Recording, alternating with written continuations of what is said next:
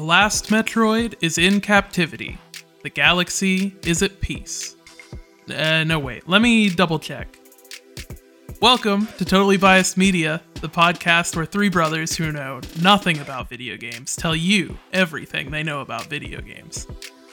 Metroid is one of the most influential games of all time, even giving way to an entire genre that's still incredibly popular nearly 40 years later.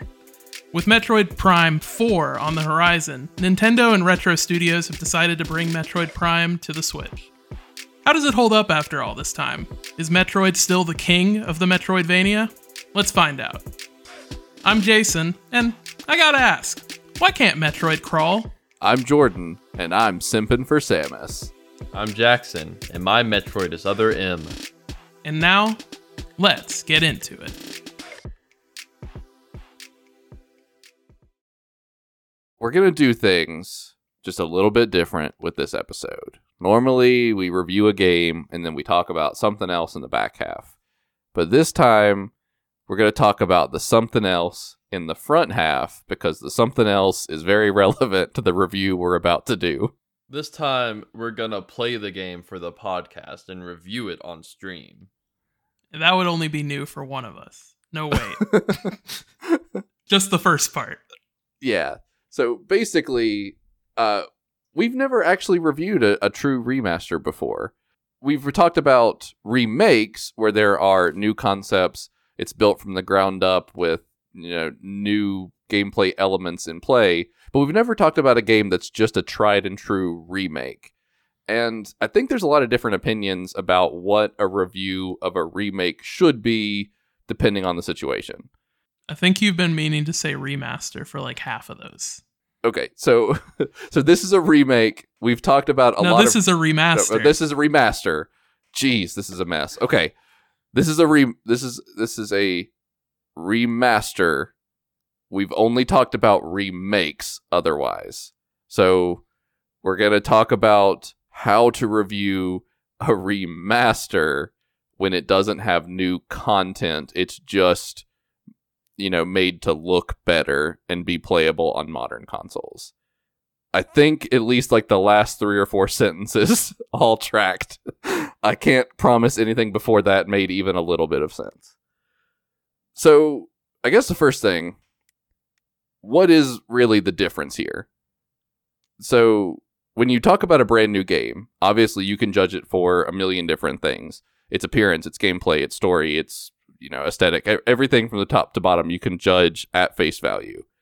I feel like with the remaster, there's some baggage though, because a remaster's job isn't to make a game play differently. It is just to make that game playable, for a new audience. So I guess I'll kind of open this up to you all first. Is it really fair to judge content of a remaster in the first place? The way I see it, even as a remaster and with the graphical upgrades and everything, like, you want to talk about those things, but at the same time, it's still a game, and for a lot of people, it's probably, the first time that they've played the game. Like, I don't think any of us have played the original Metroid Prime more than just kind of like, I messed around with it a bit on the Metroid Prime trilogy way back in the day. I don't know what happens in Metroid Prime, or I didn't until I played it, just over the last week or two. Like, I had no real context for what the original content looked like. So I think it's fair to review its content, but just keep in mind that it hasn't been changed, and what you're really reviewing content-wise is the original release. Right. So, I wouldn't necessarily think of this episode as just being a review of Metroid Prime Remastered.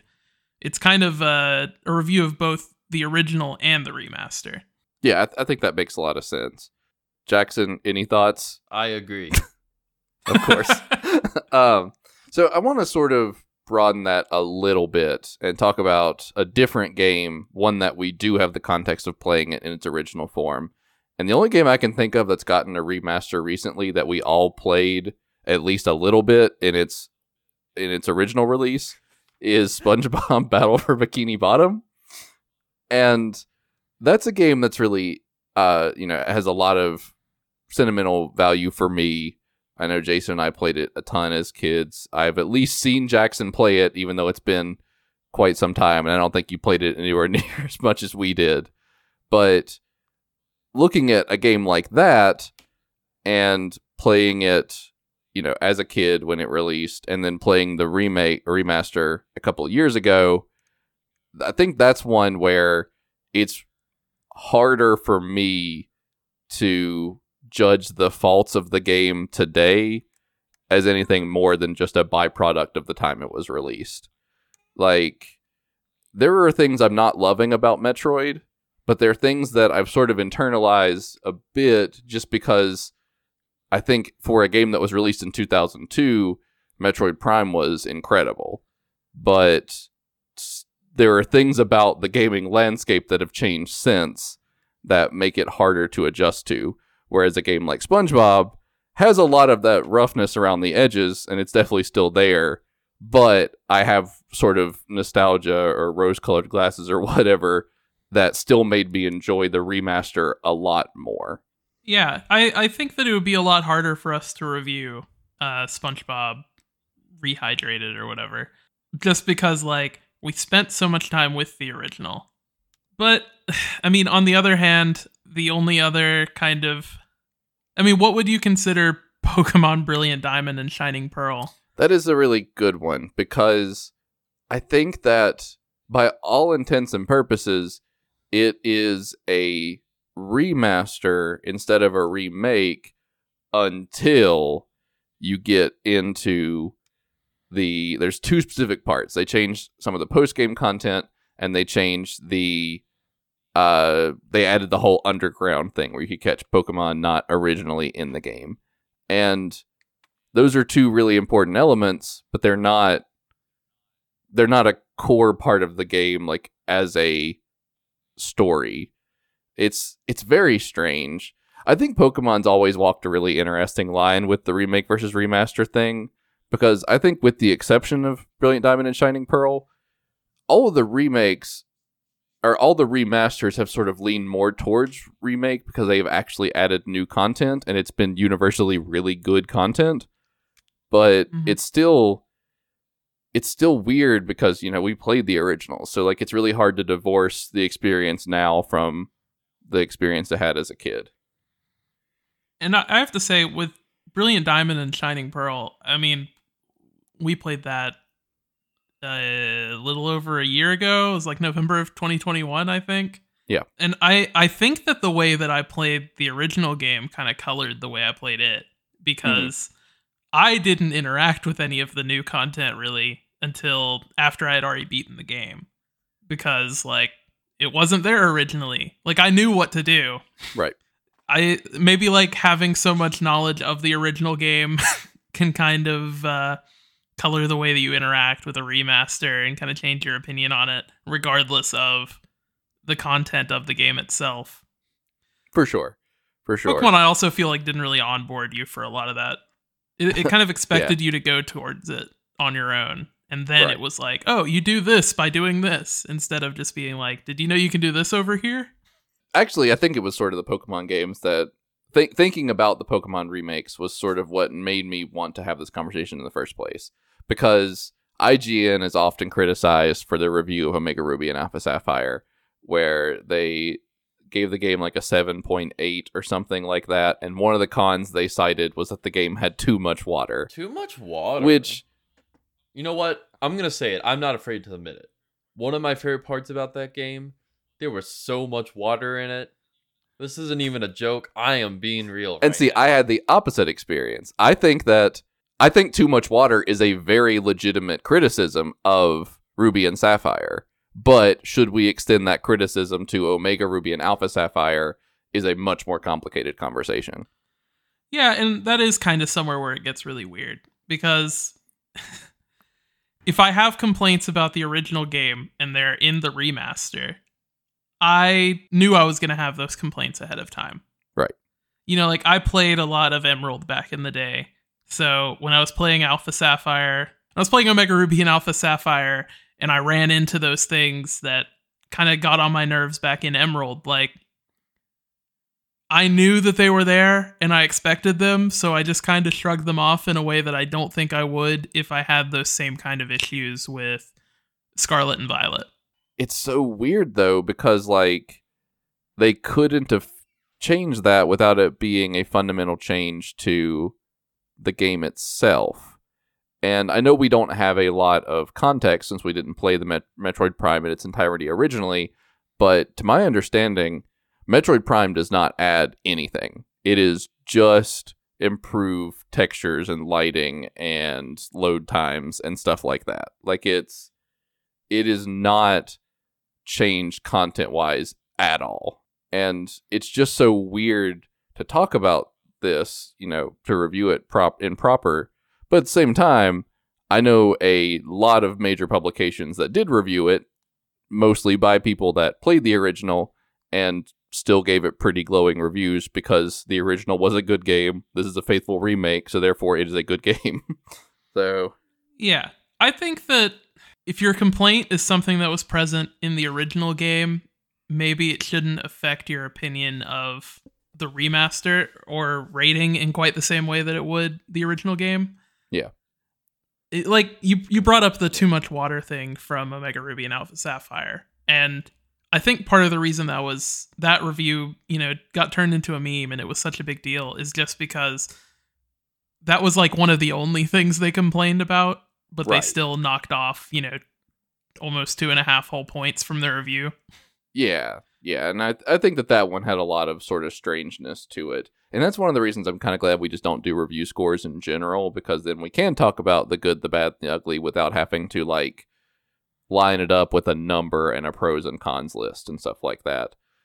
I don't know. I just kind of wanted to have this conversation right off the bat. I didn't necessarily want to come to any concrete answers or to set like a precedent for how we talk about every remaster in the future, as much as just to explain, like, this is a conversation and this is something that is going to sort of be debated every time a remaster comes out, and specifically one that comes out to especially poor or especially positive reviews, whereas this one has been incredibly popular across the board.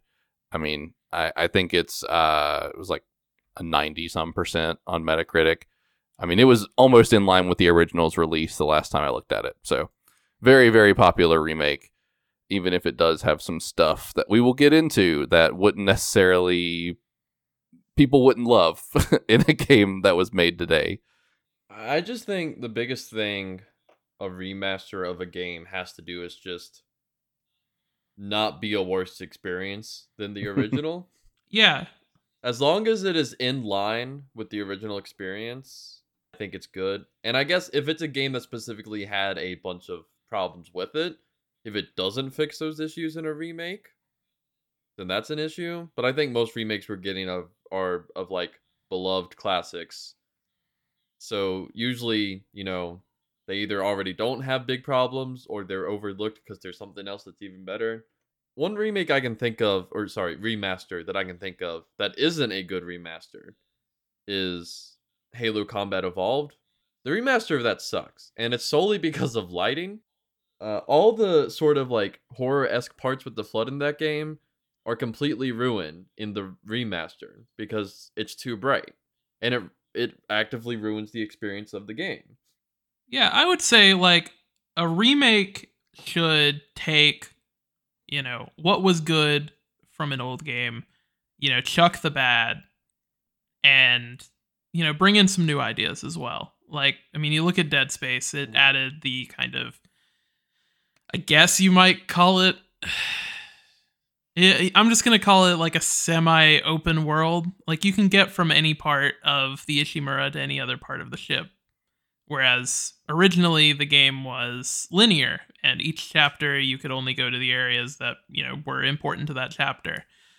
And then there's the keycard system where if you're backtracking, you'll unlock like new areas that you couldn't access originally. So there's still going to be new loot. And then on top of all that, they added the cool intensity director, which would, you know, dynamically create new events for you to run into as you're exploring areas of the ship where you've already kind of gone through all the scripted encounters.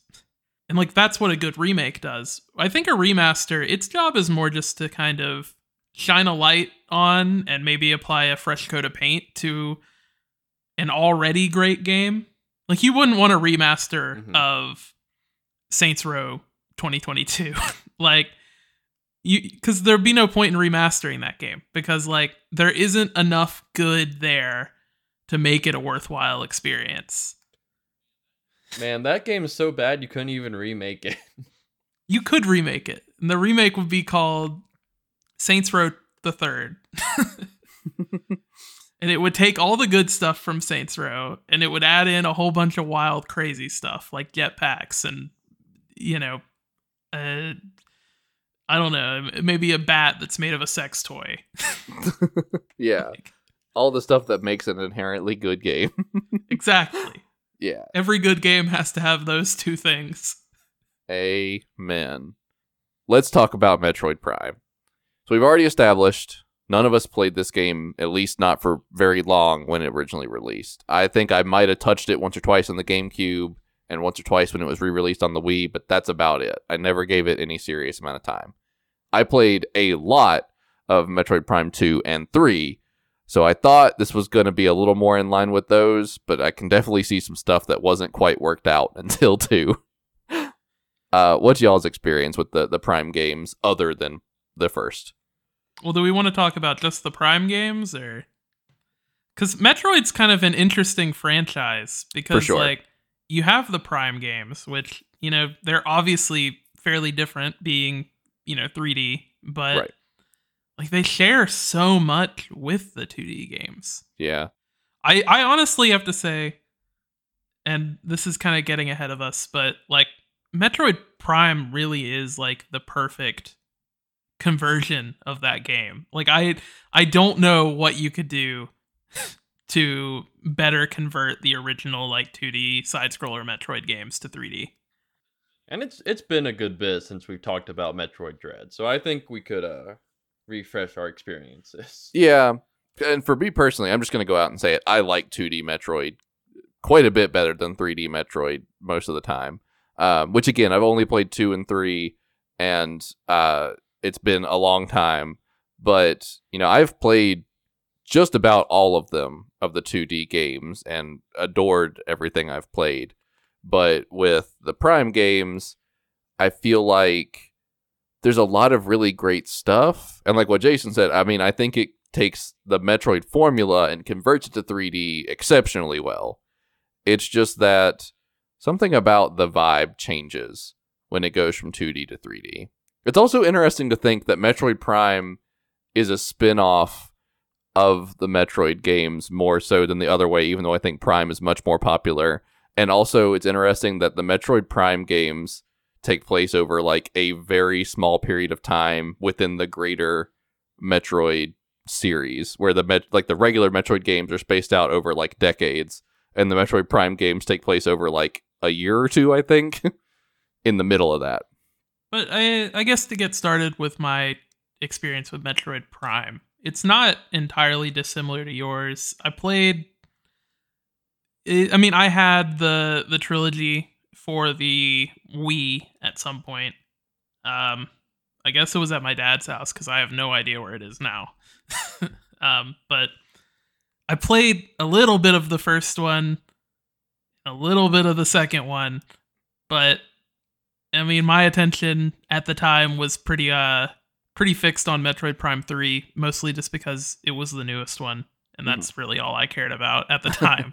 Yeah. It was the shiniest one, and it looked the most fun, and it had that cool section in the beginning where you pull levers and stuff in Samus's ship. I love Metroid Prime 3, but it's so like edgy, and I know that a lot of people, it was not as popular because of that like kind of dark and gross vibe it kind of had going with the whole corruption thing, but I was way into it at the time. My experience with the Metroid Prime games is I saw the announcement for Metroid Prime at E3 2019. Metroid Prime 4, you mean? Oh, yeah, 4. Sorry. When Metroid Prime 3 was announced, I was probably like 6. You were younger than that, I think. Yeah, it was 2007. I don't. I believe. Yeah, I would have been maybe not even 4 yet, most likely. But my history with the franchise as a whole, I played Metroid Dread when we reviewed that back in good old 2021. And, like, I had my issues with it, but I did enjoy it. Some of the stuff I came around on somewhat eventually.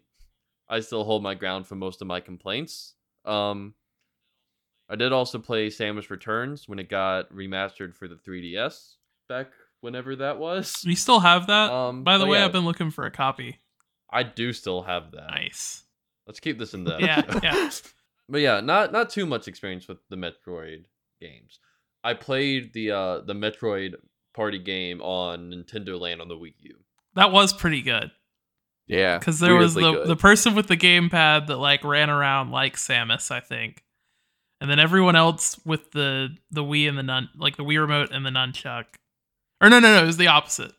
The person with the Wii U gamepad was in like a floating spaceship, and their job was to, kind of both take part in the battle and also kind of coordinate the people using the Wii remote and the nunchuck. And they were all running around like in power armor and fighting from the ground.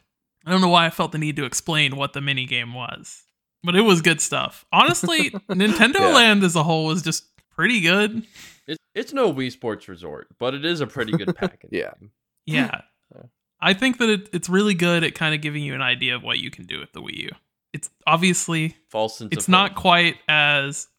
I mean, I think the problem with Nintendo Land is that its target audience is people that are already really into Nintendo, when the whole purpose of like a pack-in game like that is probably to convince people to be interested in Nintendo. Like, Wii Sports was just regular sports. They weren't like throwing Mario and Zelda and Pikmin all over the place. But Nintendo Land, it was just like, I don't even think there is a Mario themed minigame. I think it's like there's the hide and seek one. There's a Luigi's Mansion mini game, but not a Mario mini game. That sounds about right, yeah.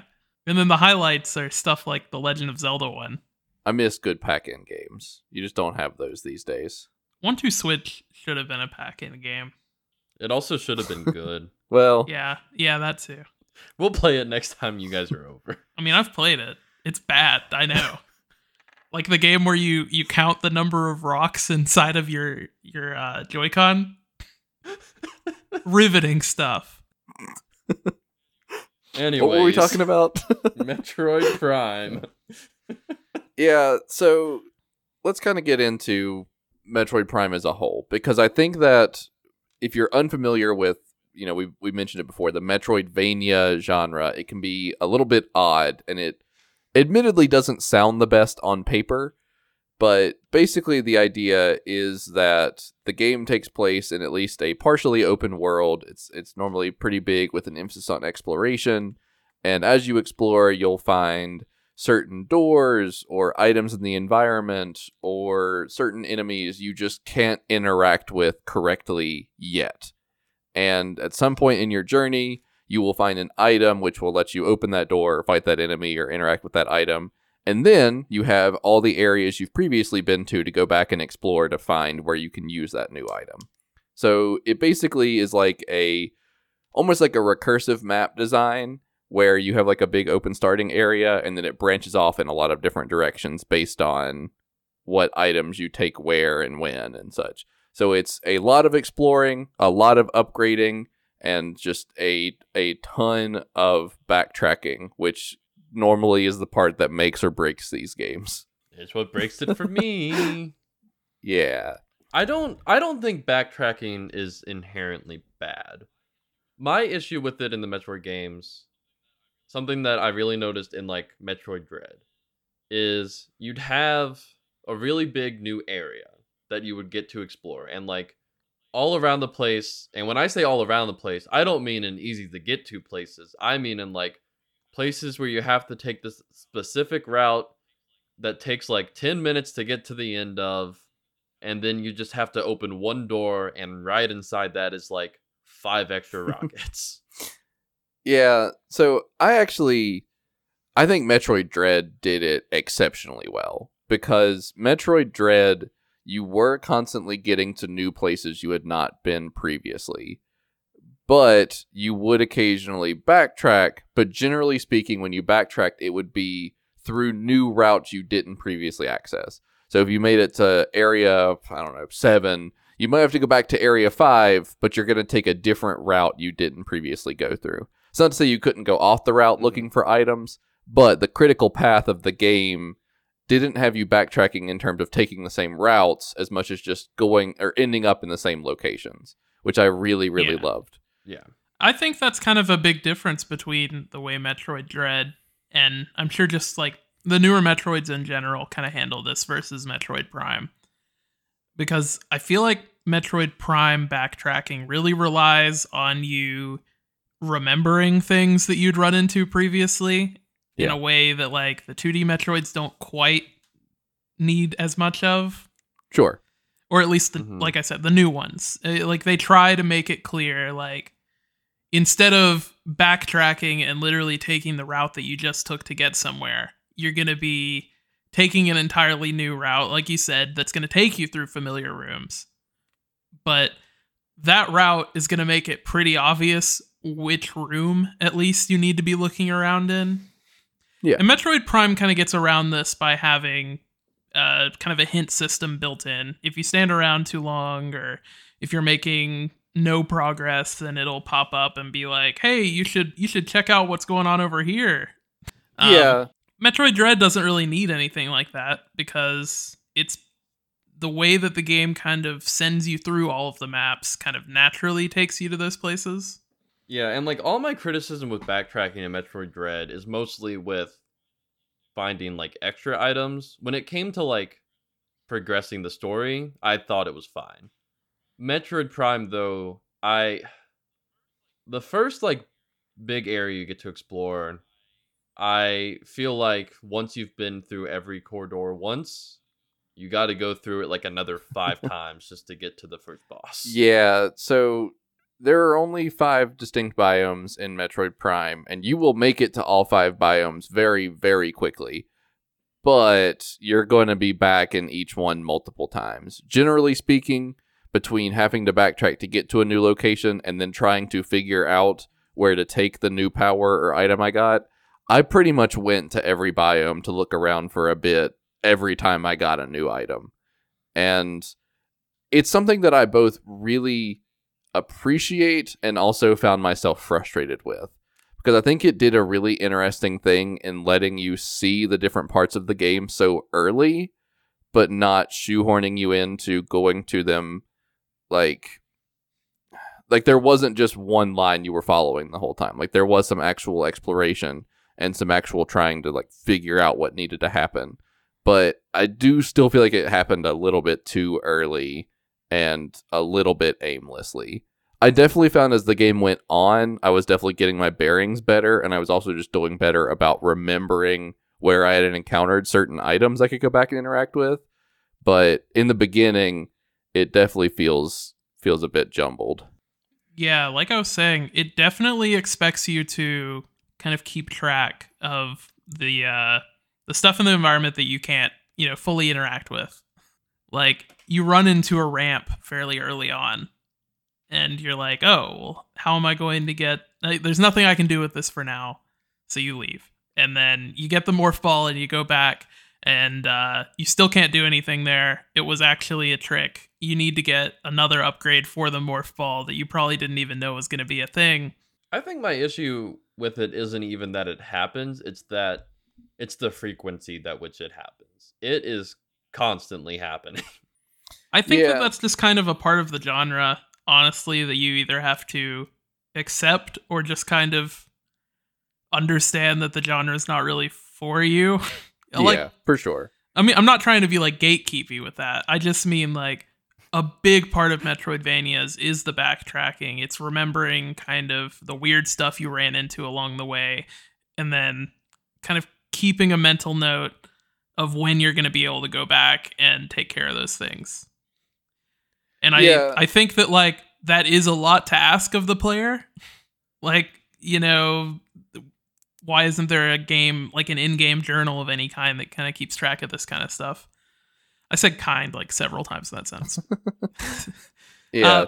Like why isn't there an in-game tracking system for these, walls that you can't break yet or these doors you can't open? That's also something that's sort of strange, is some stuff does get marked on the map. Like if you try to open a door you can't, you'll be able to view that even if you're in a different location. But there's other stuff that just inexplicably isn't mapped. And then other stuff where it doesn't even look like it's something you could destroy or get through with a certain item yet. So you don't even really have that concept of what you were looking for in the first place. This is kind of, I guess, a late game semi-spoiler. One of the artifacts that you have to find to get to the final boss is just hidden behind a completely unmarked wall. Like, Jackson complaining about it in Dread was one thing, because, like, the wall was, it's not marked, but, like, you come into a dead end after you get the missile, try shooting the missile at the dead end. But, like, this is literally, there is a marked cave nearby that you can go into. And for some reason, they just didn't mark the one you need to go into for the critical path. Yeah. Which I think that's always something that the Metroid game has sort of had to walk a little bit, and they haven't always done well.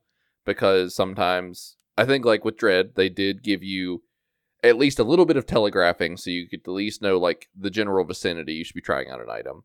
Metroid Prime, I haven't felt that as much. And I think that's something that largely works better in the 2D games, just because in a 3D space, there's just more around you. There's more things that it could be hidden behind. There's, in a 2D space, you can see, generally speaking, you can see the whole room on one screen.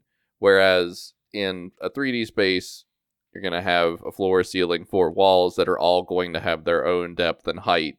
And it could be anything in that. Could be the part that's a destroyable wall. And it's just, it's hard to know if you've checked every nook and cranny, because the level that Metroid wants you to go for that is different than other games. That being said, that's something I know they do better in 2 and 3. Because I got lost in this game playing it at 28 years old. I made it through 2 and 3 playing them as like elementary and middle schoolers. Like, those age. So like, I know that they do something between this game and the next one that makes it easier to figure out where you're supposed to go and what you're supposed to do. I don't remember if it's map stuff or if it's just better, more inviting clues in the world or what. But like, there is definitely something that changes. Metroid Prime 3 might straight up have pings on the map for the story stuff. That sounds correct. Because I remember that being a game with confusing maps, but I still never like truly got lost in. And I feel like if I was playing the game at 12 or whatever, I probably would get lost in most games a lot. Yeah. I think that's where most of my issues with the game stem from, though, is how things are hidden and how you're expected to find them. But I think, like, by and large, everything else about it's pretty dang impressive. Especially thinking about the scale of this game when it was originally released on the GameCube and seeing how much they've upscaled it with the new graphics. I was expecting low effort, bare minimum graphical improvements. But I think as far as remasters go, this is one of Nintendo's best. Like, it looks very good. It looks like a brand new game. Yeah, let's put it this way. This is one of the best looking games on the Switch, and it can run at 60 FPS. I think that there is a lot of really positive stuff to say about this, just in that original camp of remasters should be faithful. I think that as far as a faithful remaster goes, this knocks it out of the park on all fronts. Because the game is unchanged, but it looks and plays much better. Speaking of how it plays, though, the original release, on the GameCube, which did have a dual stick controller, but generally speaking, the C-Stick wasn't used the same way that a second joystick is used on modern consoles. So in Metroid Prime originally, you had to, you couldn't aim and move at the same time, at least not in the traditional sense. Whereas now, you can do the regular first-person shooter dual-stick controls, which I think are a godsend for most of the game.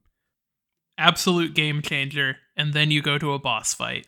It does trivialize some stuff that was previously difficult or things that probably would have been difficult in the Metroid games. It was something that I experienced with Metroid 2 as well, where a lot of the time an enemy's opening is incredibly obvious. It's just a matter of getting there, getting into a safe spot, and then aiming to shoot. Whereas you can do all those things at the same time with dual stick controls. So generally speaking, you can just fly through a lot of this stuff. Like the very first encounter in the game is with a boss that I'm sure would have been significantly more difficult with the original GameCube controls, just by virtue of the fact that it had like spinning barriers around it. Whereas in this game, you can just be moving with the rotation of the barriers and shooting them constantly. Yeah, the Parasite Queen fight at the beginning is absolutely trivialized by it. I think the fight with the giant plant fairly early on is also kind of trivialized by it. That one's still frustrating, but for different reasons. Yeah. I mean, like, it's definitely a lot easier than it was in 2002. Yeah. It's a different fight because of, nothing was changed about the encounters except for the fact that Samus is just incredibly mobile now. Yeah. I think the strafe controls are kind of a little weird. I want to say like a relic from the era, kind of, but it is weird when you're locked on. It kind of completely changes the way you move around enemies. Yeah. And it's really cool and useful sometimes, and then other times it causes you to, fall into a pit of lava. Yeah, like sometimes I just want to jump normal even while I'm locked on, and the game does not let you do that. That said, I think that like the weapon variety and all that is really cool in this game. Because, I mean, Metroid's always had several different weapons, but I think the way that Metroid Prime kind of handles them and gives them all their own individual charge shot is really cool. And then on top of that, they have like a special fire mode.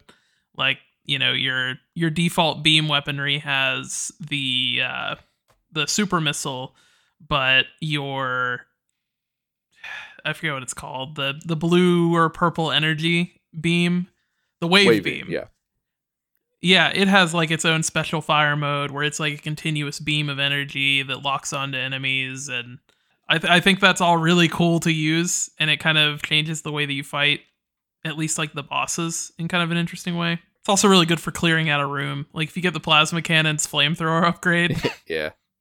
But I also think it's really cool, like the different touches they made to the way that Samus's arm cannon looks when you have the different weapons equipped.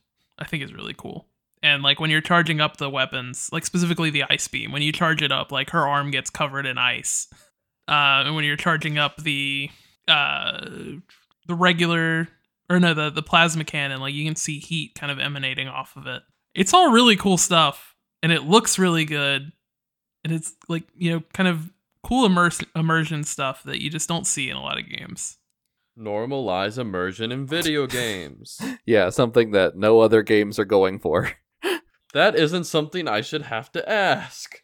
I think that there's a lot of stuff about Metroid that, there's a reason there's a whole genre that sort of came from this now. And yeah. I think that Metroid always did it best in one way, in that, I love Castlevania, I love Hollow Knight. And honestly, I think that Hollow Knight and Castlevania Symphony of the Night might be better than any of the Metroids, barring maybe Super Metroid. But at the same time, those games had more natural progression. You got the red key to unlock the red door, or you got someone whose job was to do a thing to just do that thing. Metroid's always a bit more creative than that. You never just get a key, you get a type of gun. Yeah, or a certain type of bomb or missile. And it always made it to where, like, yeah, that's kind of ridiculous when you think about it. But at the same time, it made it to where you naturally felt more powerful by just being able to access more of the game. And that, I think, is something that's something that really keeps me playing a game. Because I like to get incrementally more powerful. And I think Metroidvanias always do that better than just about any genre. We love when number go up. Metroidvanias, though, really, it's more than just number go up. Like, it's not the same at all, yeah. Yeah. And I think that that's something to be respected, even though I do love games like Borderlands and Destiny, where it is just number go up. I really like the way that it's implemented too, where the game doesn't necessarily just tell you that, like, the purple beam opens the purple doors.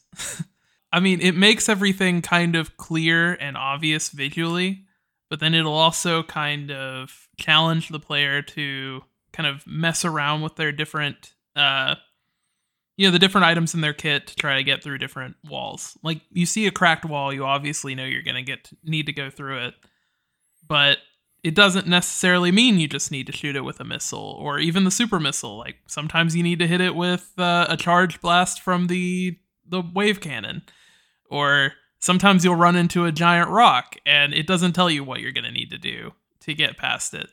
And maybe it is the super missile, maybe it's the super power bomb or whatever.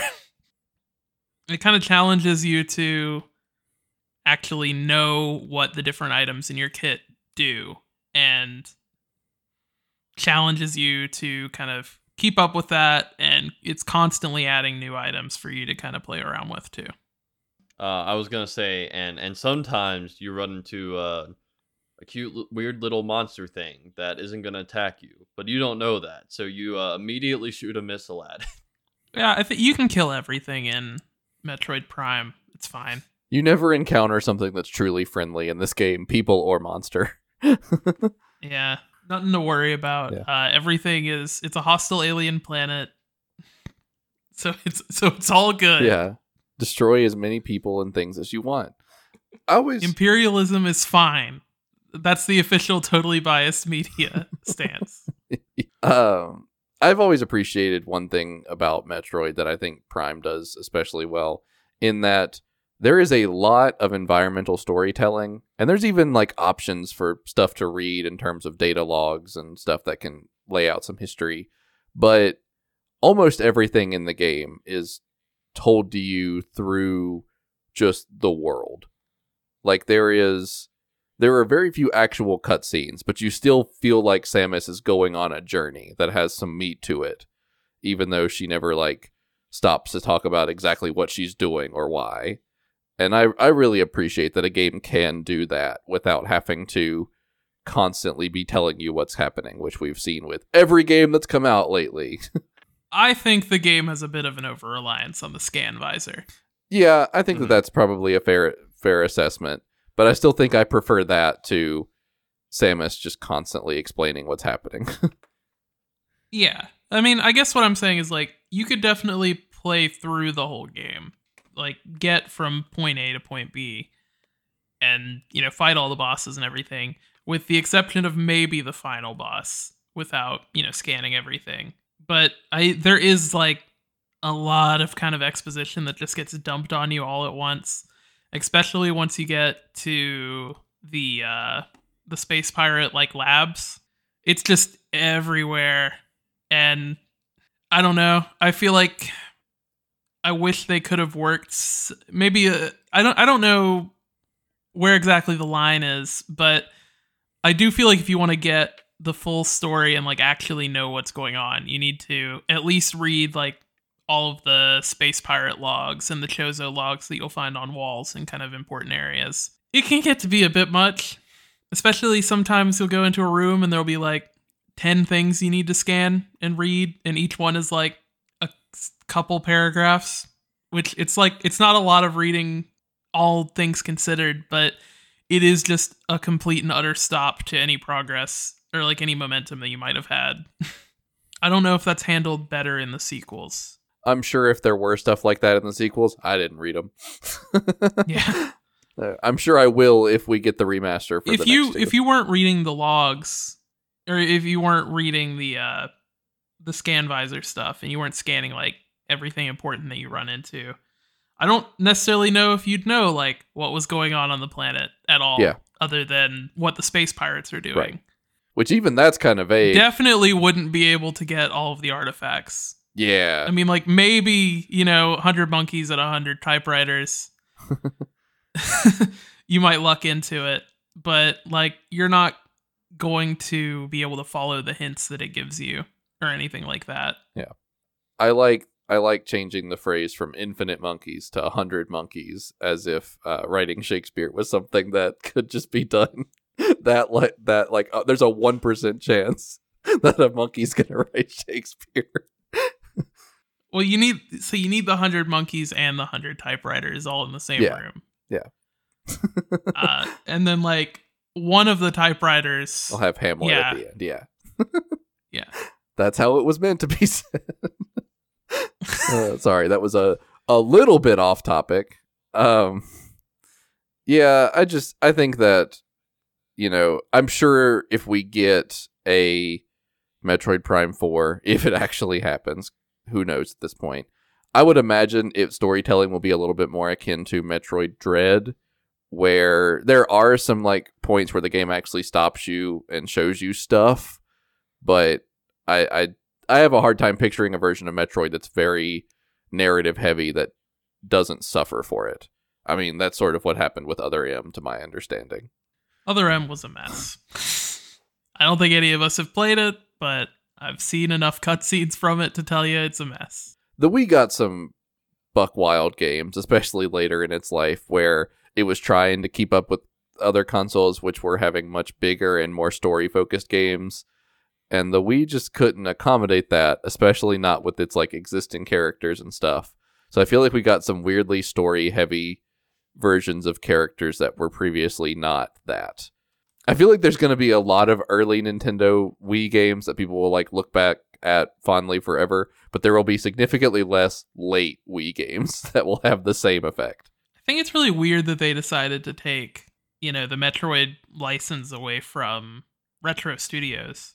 Yeah. Because I feel like everything they did with it was at least like good. Yeah.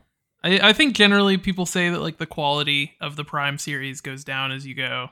Or at least that 3 like isn't quite as good as 2 and 1. Right.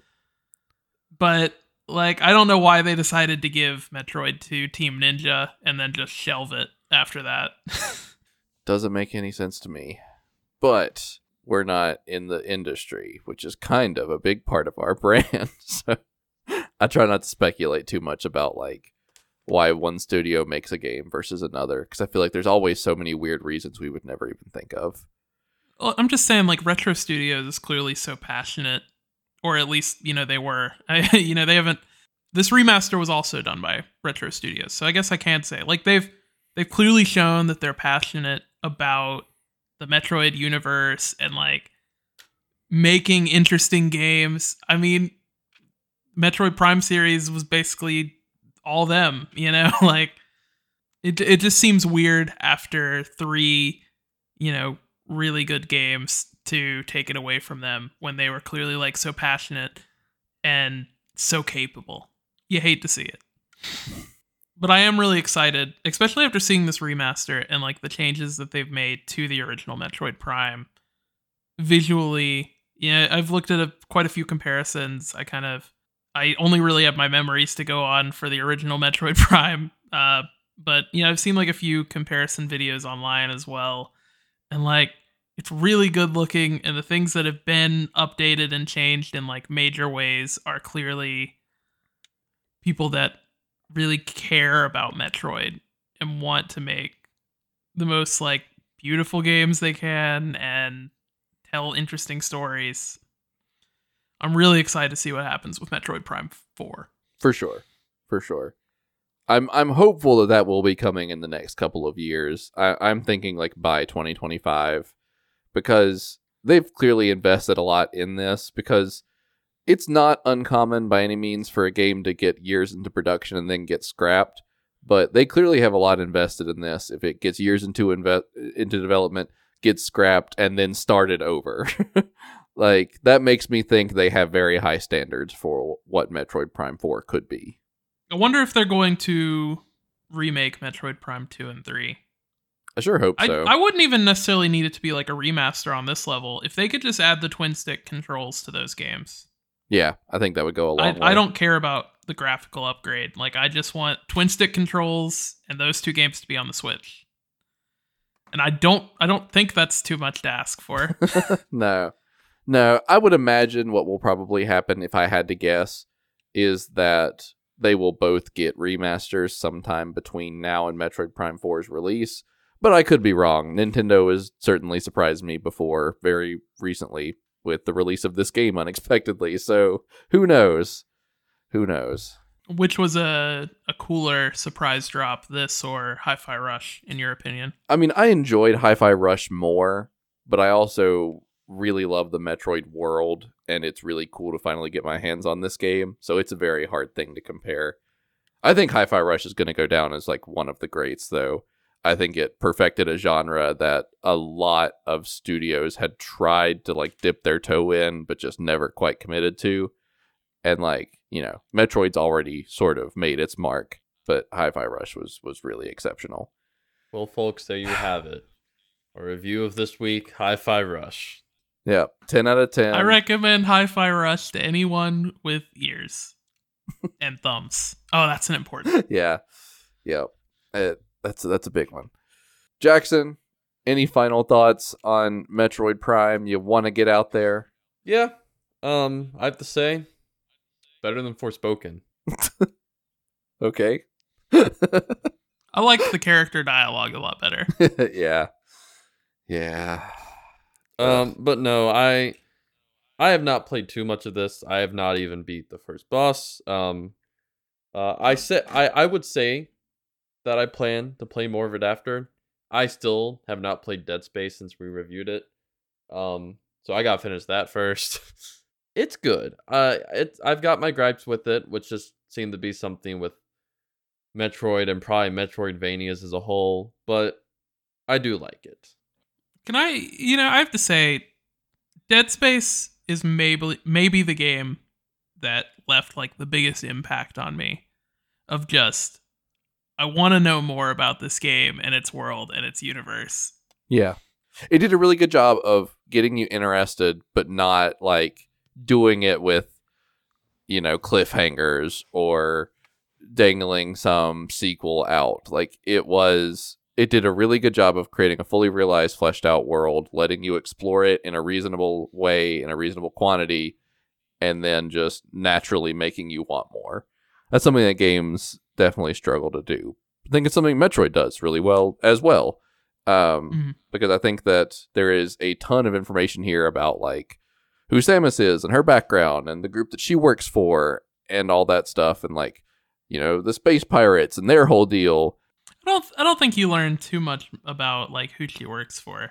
I think that's mostly in the sequels. Yeah, no, I mean not in Metroid Prime specifically, but I mean like the Metroid series, where like there is a lot of really intriguing stuff that's out there, but it's never like you're never hit over the head with this idea of like, well, there's gonna be a sequel that's gonna tell you about Samus's boss, and they used to be a space pirate, and like there's none of that.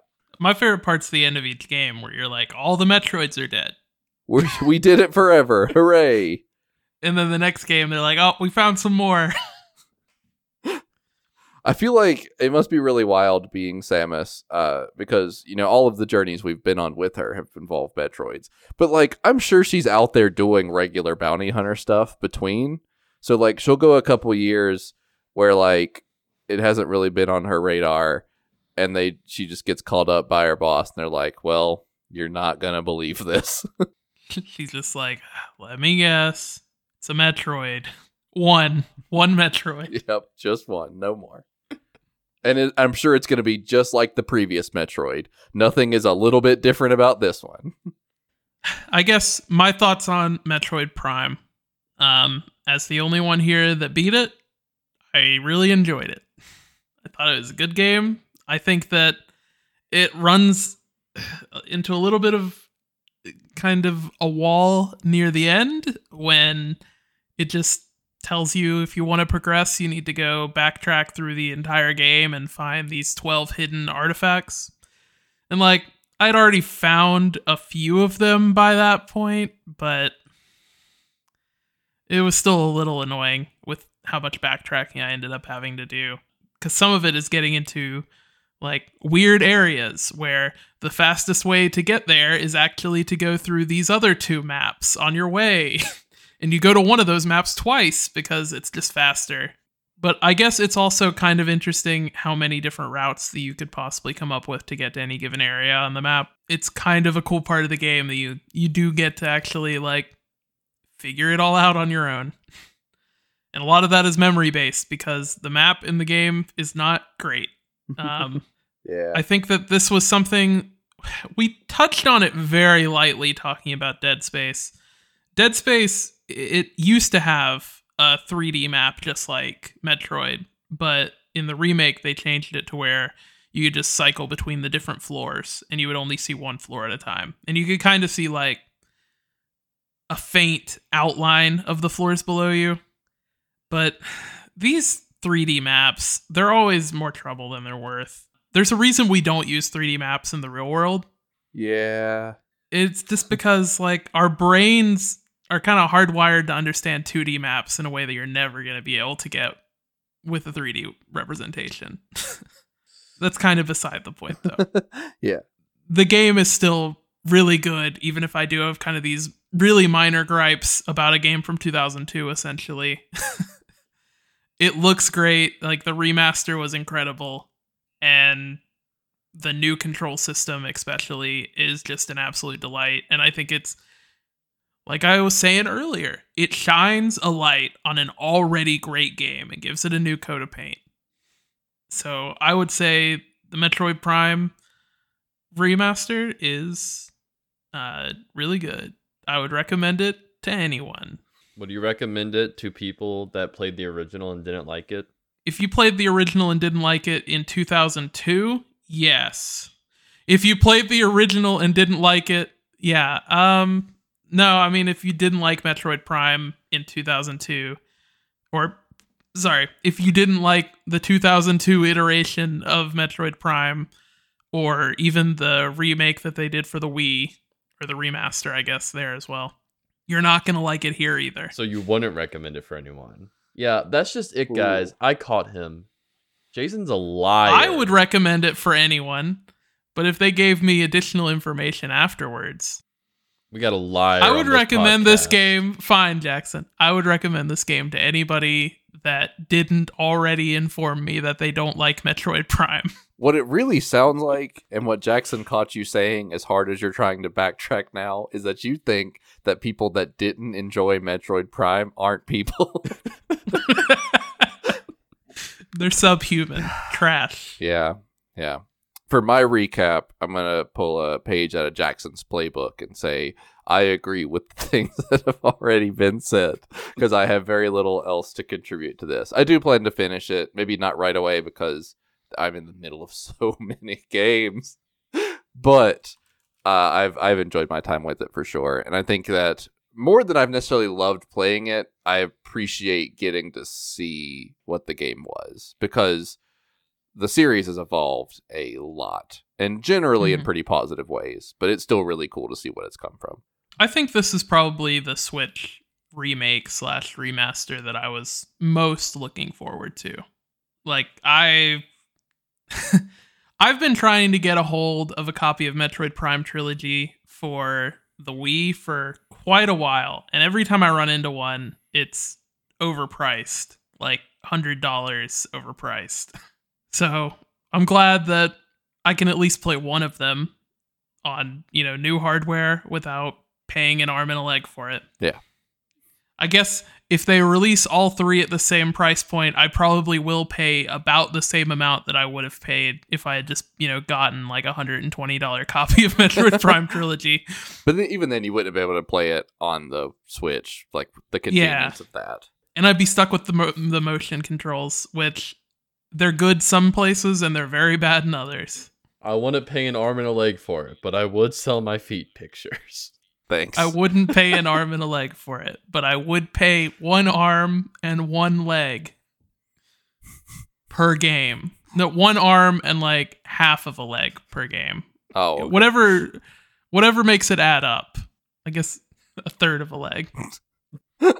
Okay. Well, I think that's already plenty of Metroid talk, and we still gotta pull the plug. So I think it means it's time to pull the plug. I forgot how I do the intro to that. Pull plug. Nah, you should leave it in just like that. Pull plug. Pull that plug. Jackson, what is something else that you've been into? So the past few weeks, I've been watching The Walking Dead. But that show is too scary and violent for a 6-year-old to watch. So when I was babysitting Hayden the other day, I started watching Loki again. I gotta tell you, why can't all Disney Plus Marvel shows be like Loki? Loki is so good. I don't think there's a single other Marvel Disney Plus show that I'd rewatch other than maybe Falcon and the Winter Soldier. I'll do you one better. Why is Loki? No.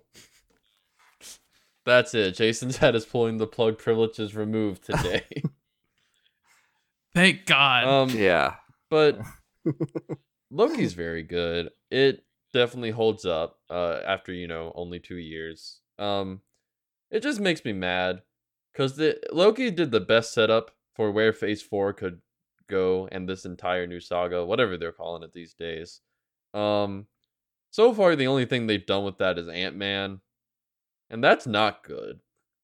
Ant-Man's not good. I don't think we've talked about that on the podcast yet. Ant-Man makes me glad we stopped doing movie reviews. Because you don't want to talk about it? It would just be us bashing it the entire time because it's bad. It would be what I'm doing now, but for an entire episode. It was specifically bad in a way that would have made me angry to talk about. Yeah. Because Loki did a lot of really good setup.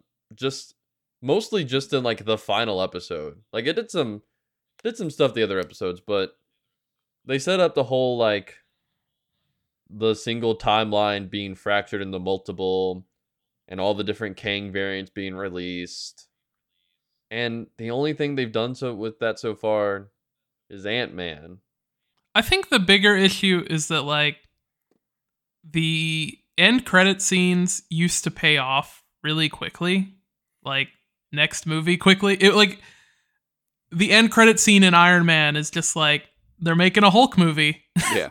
You should go watch Hulk. And the end credit scene in Doctor Strange is just like, hey, here's this new character we've never met. She's got a crazy adventure. She wants Doctor Strange to go on with her. Anyways, no idea when that's going to get paid off. Yeah, most of the post-credit scenes usually pay off within like the next 2 or 3 movies. I can't think of any that have paid off so far except the Black Widow post-credit scene. I think what I'm saying is more just like, it didn't necessarily matter in Phase 2 and 3 because like we knew Thanos was coming. Yeah. But now it's just kind of annoying. And also with Ant-Man, it's kind of weird because it's like, oh, are the Avengers going to have that many issues fighting Kang? I mean, Ant-Man just took one out. Yeah. Spoiler alert for the hit Marvel Cinemas movie, Ant-Man and the Wasp, Quantum Boogaloo. But yeah, I'm very excited for the second season of Loki. The post-credit scene in the final one in Ant-Man was a clip from Loki season 2, which is actually coming out this year, surprisingly. Usually now if there's a post-credit scene, it means the movie or whatever comes out like 10 years from now or something. I just like Owen Wilson. Yeah, Loki season 1, great bond between Loki and Mobius. Sylvie's also a very good character. It's a very good show. Definitely my favorite of any of the MCU shows, and very excited for the second season later this year. The first season ends in a very good place. It set up a lot of stuff for the next season and the MCU as a whole, and at least the second season of Loki will do something with that. Hopefully. So that's me this week because I couldn't talk about what I've spent most of my time doing because we review it in 2 weeks. You can figure that one out on your own. But anyways, I can't. I don't know what it is either. What is it? It's Destiny. Oh, that's in 2 weeks? Yeah. But Jason, what have you been into? Well, I had mentioned the past couple episodes, I think, that I've been watching Breaking Bad. and I finished it, and it was great. Really good show. I'd recommend it to anyone. After I finished that, I decided I would start Better Call Saul, because I still hear great things about Better Call Saul, and the last season, I believe, just aired and finished. So I got the whole show that I can go through, and let me tell you, Better Call Saul is really good. In both a lot of the same ways as Breaking Bad, but also it does enough new stuff that I think it really keeps it interesting, and it doesn't just feel like kind of retreading the same ground.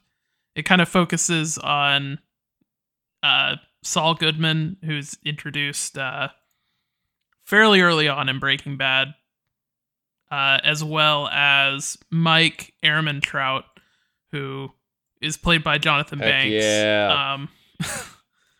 And it kind of follows them before the events of Breaking Bad, kicked off, like quite a while before, I believe.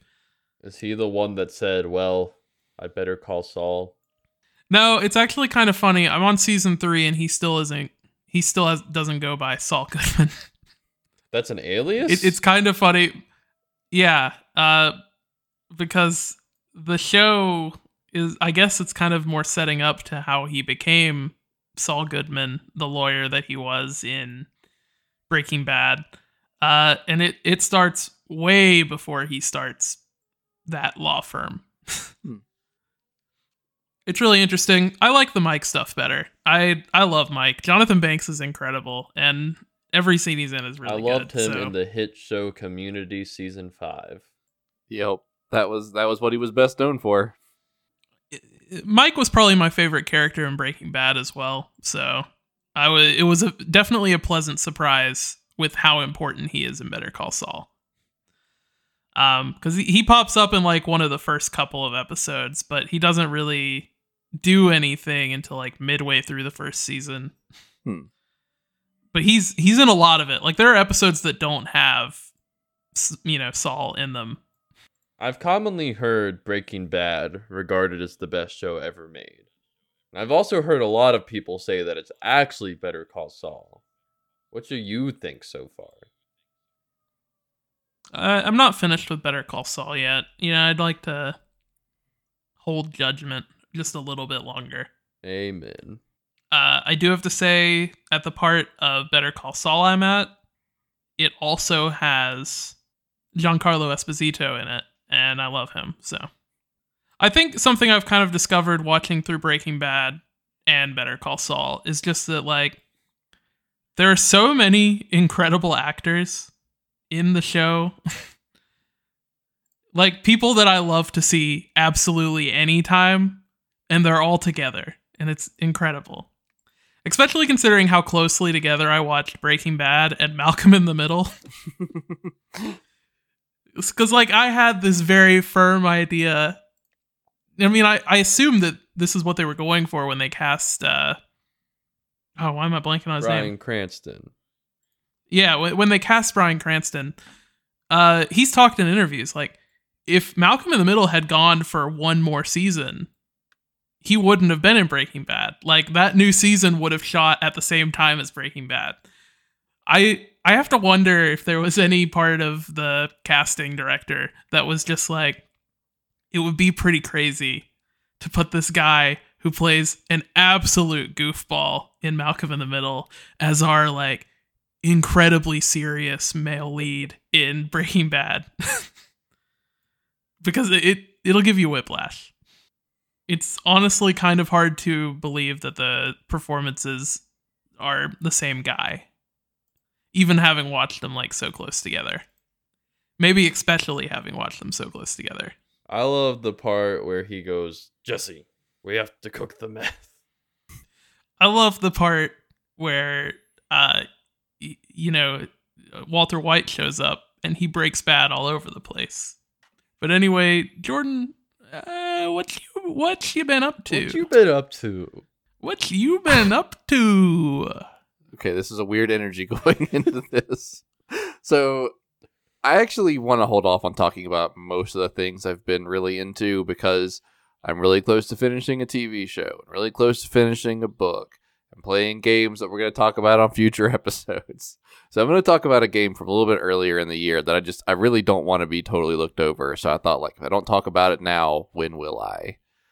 That game is Theatrhythm. I don't know 100% what it is. The Final Fantasy rhythm game. I'm going to say Theatrhythm because I think that's right. But for some reason, my brain wants to break it down as Theatrhythm. Basically, this is a rhythm-based JRPG that's sort of a celebration of Final Fantasy and its incredible music, because the Final Fantasy series definitely has its highs and lows, but the music is always top-notch. And this is not the first time that they have made a rhythm game based on Final Fantasy. I mean, it's the fourth just in the Theatrhythm series, plus some other older stuff they've done in the past. And it's something I've always been into, but I think this is the first time that Theatrhythm has, like, really hooked me. Because there is so much on display here. There's, like, 400 songs. There's, like, 100 and some playable characters. They've broken up the game into a much more focused sense of progression. There's all sorts of missions that require certain team compositions or characters or ability types. And I think the game has just done something really smart where it has turned hours upon hours upon hours of music into a really engaging game all the way through. Because I think that historically, these games have been really great rhythm games and pretty bad RPGs. And I still wouldn't say that the RPG side of the game is exceptional by any means, but it's definitely a lot better than it's ever been. So basically the way it works is you have a string of notes that are coming at you from across the screen. You just press a button or swipe in a certain direction or hold a button based on the type of note it is. You know, think Rock Band or Guitar Hero or all the way back to, you know, Dance Dance Revolution. That very simple rhythm game structure.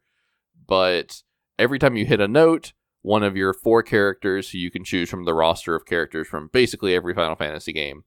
Every time you hit a note, one of your 4 characters will do an attack. If you hit a certain string of notes, like, you know, if you hit 50 of a red note, then Cloud will do this crazy slash attack that does more damage. Or if you do, you know, 100 of this swipe note, Terra will do this really powerful magic blast. Like, it does a really good job of never letting that RPG stuff get in the way of it being a good rhythm game. But they finally have sort of an engaging quest system where you have to defeat a certain number of enemies or open a certain number of chests or just score a certain number of points that wants you to emphasize having the best possible team for the situation. And it's the first time that I've really invested in that side of the game at all. I think for both of the previous games that I've played, I've just had like one team of like my 4 favorite Final Fantasy characters, and I've just never used anyone else. Whereas in this game, there's like 100 characters, and I already have like a third of them up to max level because I've just been, every time I finish upgrading one, I immediately bust out another one and start trying to figure out what they're capable of.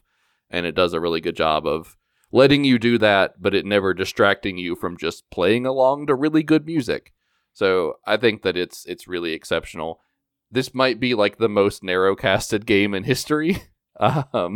Niche is an understatement, to say the least.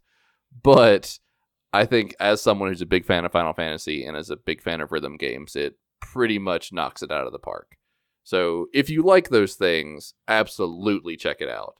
Otherwise, just ignore everything I've said for the last 2 or 3 minutes. Have you thought about how Final Fantasy keeps releasing what are essentially like celebrations of the Final Fantasy brand? Yeah. Basically since 2007, whenever the original, what was the fighting game one called? Dissidia. Yeah, whenever the original Dissidia came out. But they haven't made like an actually good mainline Final Fantasy game since 2006. It's really weird to think about how different Final Fantasy is today than it was in its inception. Because it used to be this right over the plate, stereotypical turn-based JRPG. And from like Final Fantasy 11 on, every installment has just been wild. And I think some of them have been exceptional. I think 12 is the best game in the whole series. And I think that even the ones that suck, like 13, still have some really cool ideas and some really incredible vibes.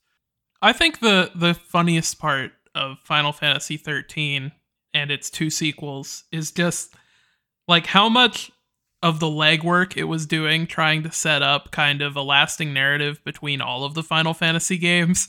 And then they made 15 and they were just like, nah, let's not do that one. Yeah.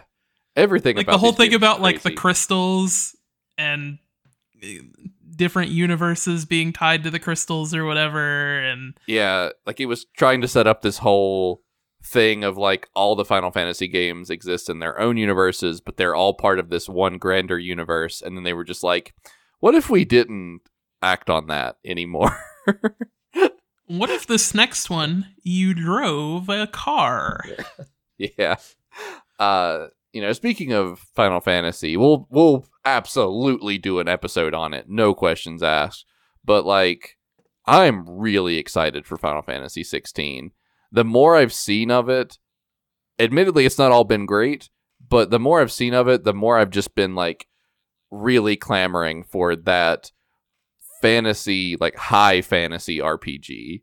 And it's really getting back into like the swords and sorcery route of Final Fantasy, and I'm really excited to see that.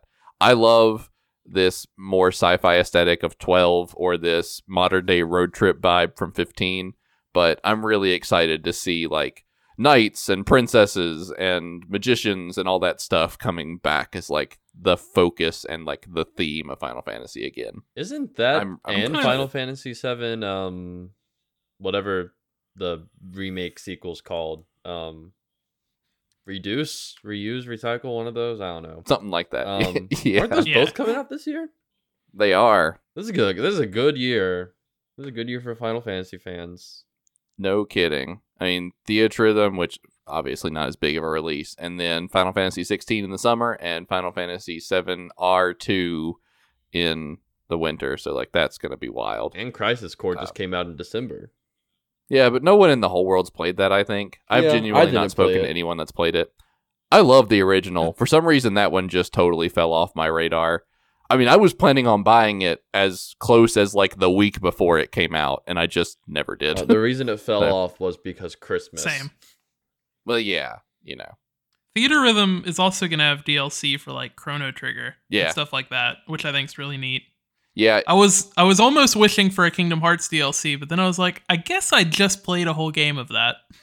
yeah, it did kind of have its own thing happening with Melody of Memory. But it is kind of cool to see them recognize series like the Chrono games and Children of Mana, and I think even Nier is going to be introduced. Yeah. So seeing them recognize those alongside mainstays like Final Fantasy 7 and 10 and 12 is very cool. Yeah. I also like that it includes like Final Fantasy VII Remake. Yeah. And Crystal Chronicles and Yeah. Dissidia and games I love, but weren't necessarily like were traditionally left out of these series-wide celebrations because they weren't like a mainline game. yeah, I don't even think the last Theatrhythm had Theater Rhythm. I don't even think it had the 13 sequels. Yeah, I don't believe so. I think this game does a really good job of giving everything its due, and I really appreciate that. It's not to say games like 13.2 or 13.3 are going to be as like revered as like a Final Fantasy X, but at the same time, you know, there's a couple songs from each, and there's some characters from those games. Like that's cool either way. Yeah, Theatrhythm, it's good. It doesn't look that way. I was staying with some friends over the weekend, and I don't think I've ever seen them like look as bored as they were watching me play this game. And that's after watching Jason watch me play Power Wash Simulator. So I'm not saying it's an exciting game from the outside looking in, but it's a lot of fun. I was watching you play Power Wash Simulator as someone that has also played it, and I was incredibly bored. Yeah. Streamers, we are not. Except for when we are. Yeah. But I think that just about does it for another episode of the Totally Biased Media podcast. If you would like to reach out to us, there are a whole bunch of ways you can do that. First, on Twitter at TBMcast. Second, on Instagram at Totally Biased Media. And third, at our email address, totallybiasedmedia@gmail.com. We'd love to hear your suggestions for the show or your review of recent release games. We're going to try to be a little better about being upfront about what we're planning to review in the future so that you can reach out to us and give us your thoughts beforehand so we could potentially read them on the episode. So, if you are playing Destiny 2 Lightfall, please let us know how you're feeling about it. We've already played some, have some pretty complex emotions already, but we would love to get some more takes besides our own for the next episode. If you're playing Destiny 2 Lightfall, please be my friend. I'm playing Destiny 2 Lightfall. Someone else? Oh. But for the Totally Biased Media podcast, I'm Jordan Walkup. I'm Jason Simmons. And I'm Jackson Walkup. And you just felt the bias. I tried to do like a air horn effect, but it didn't turn out well. Thank you, everybody. Goodbye.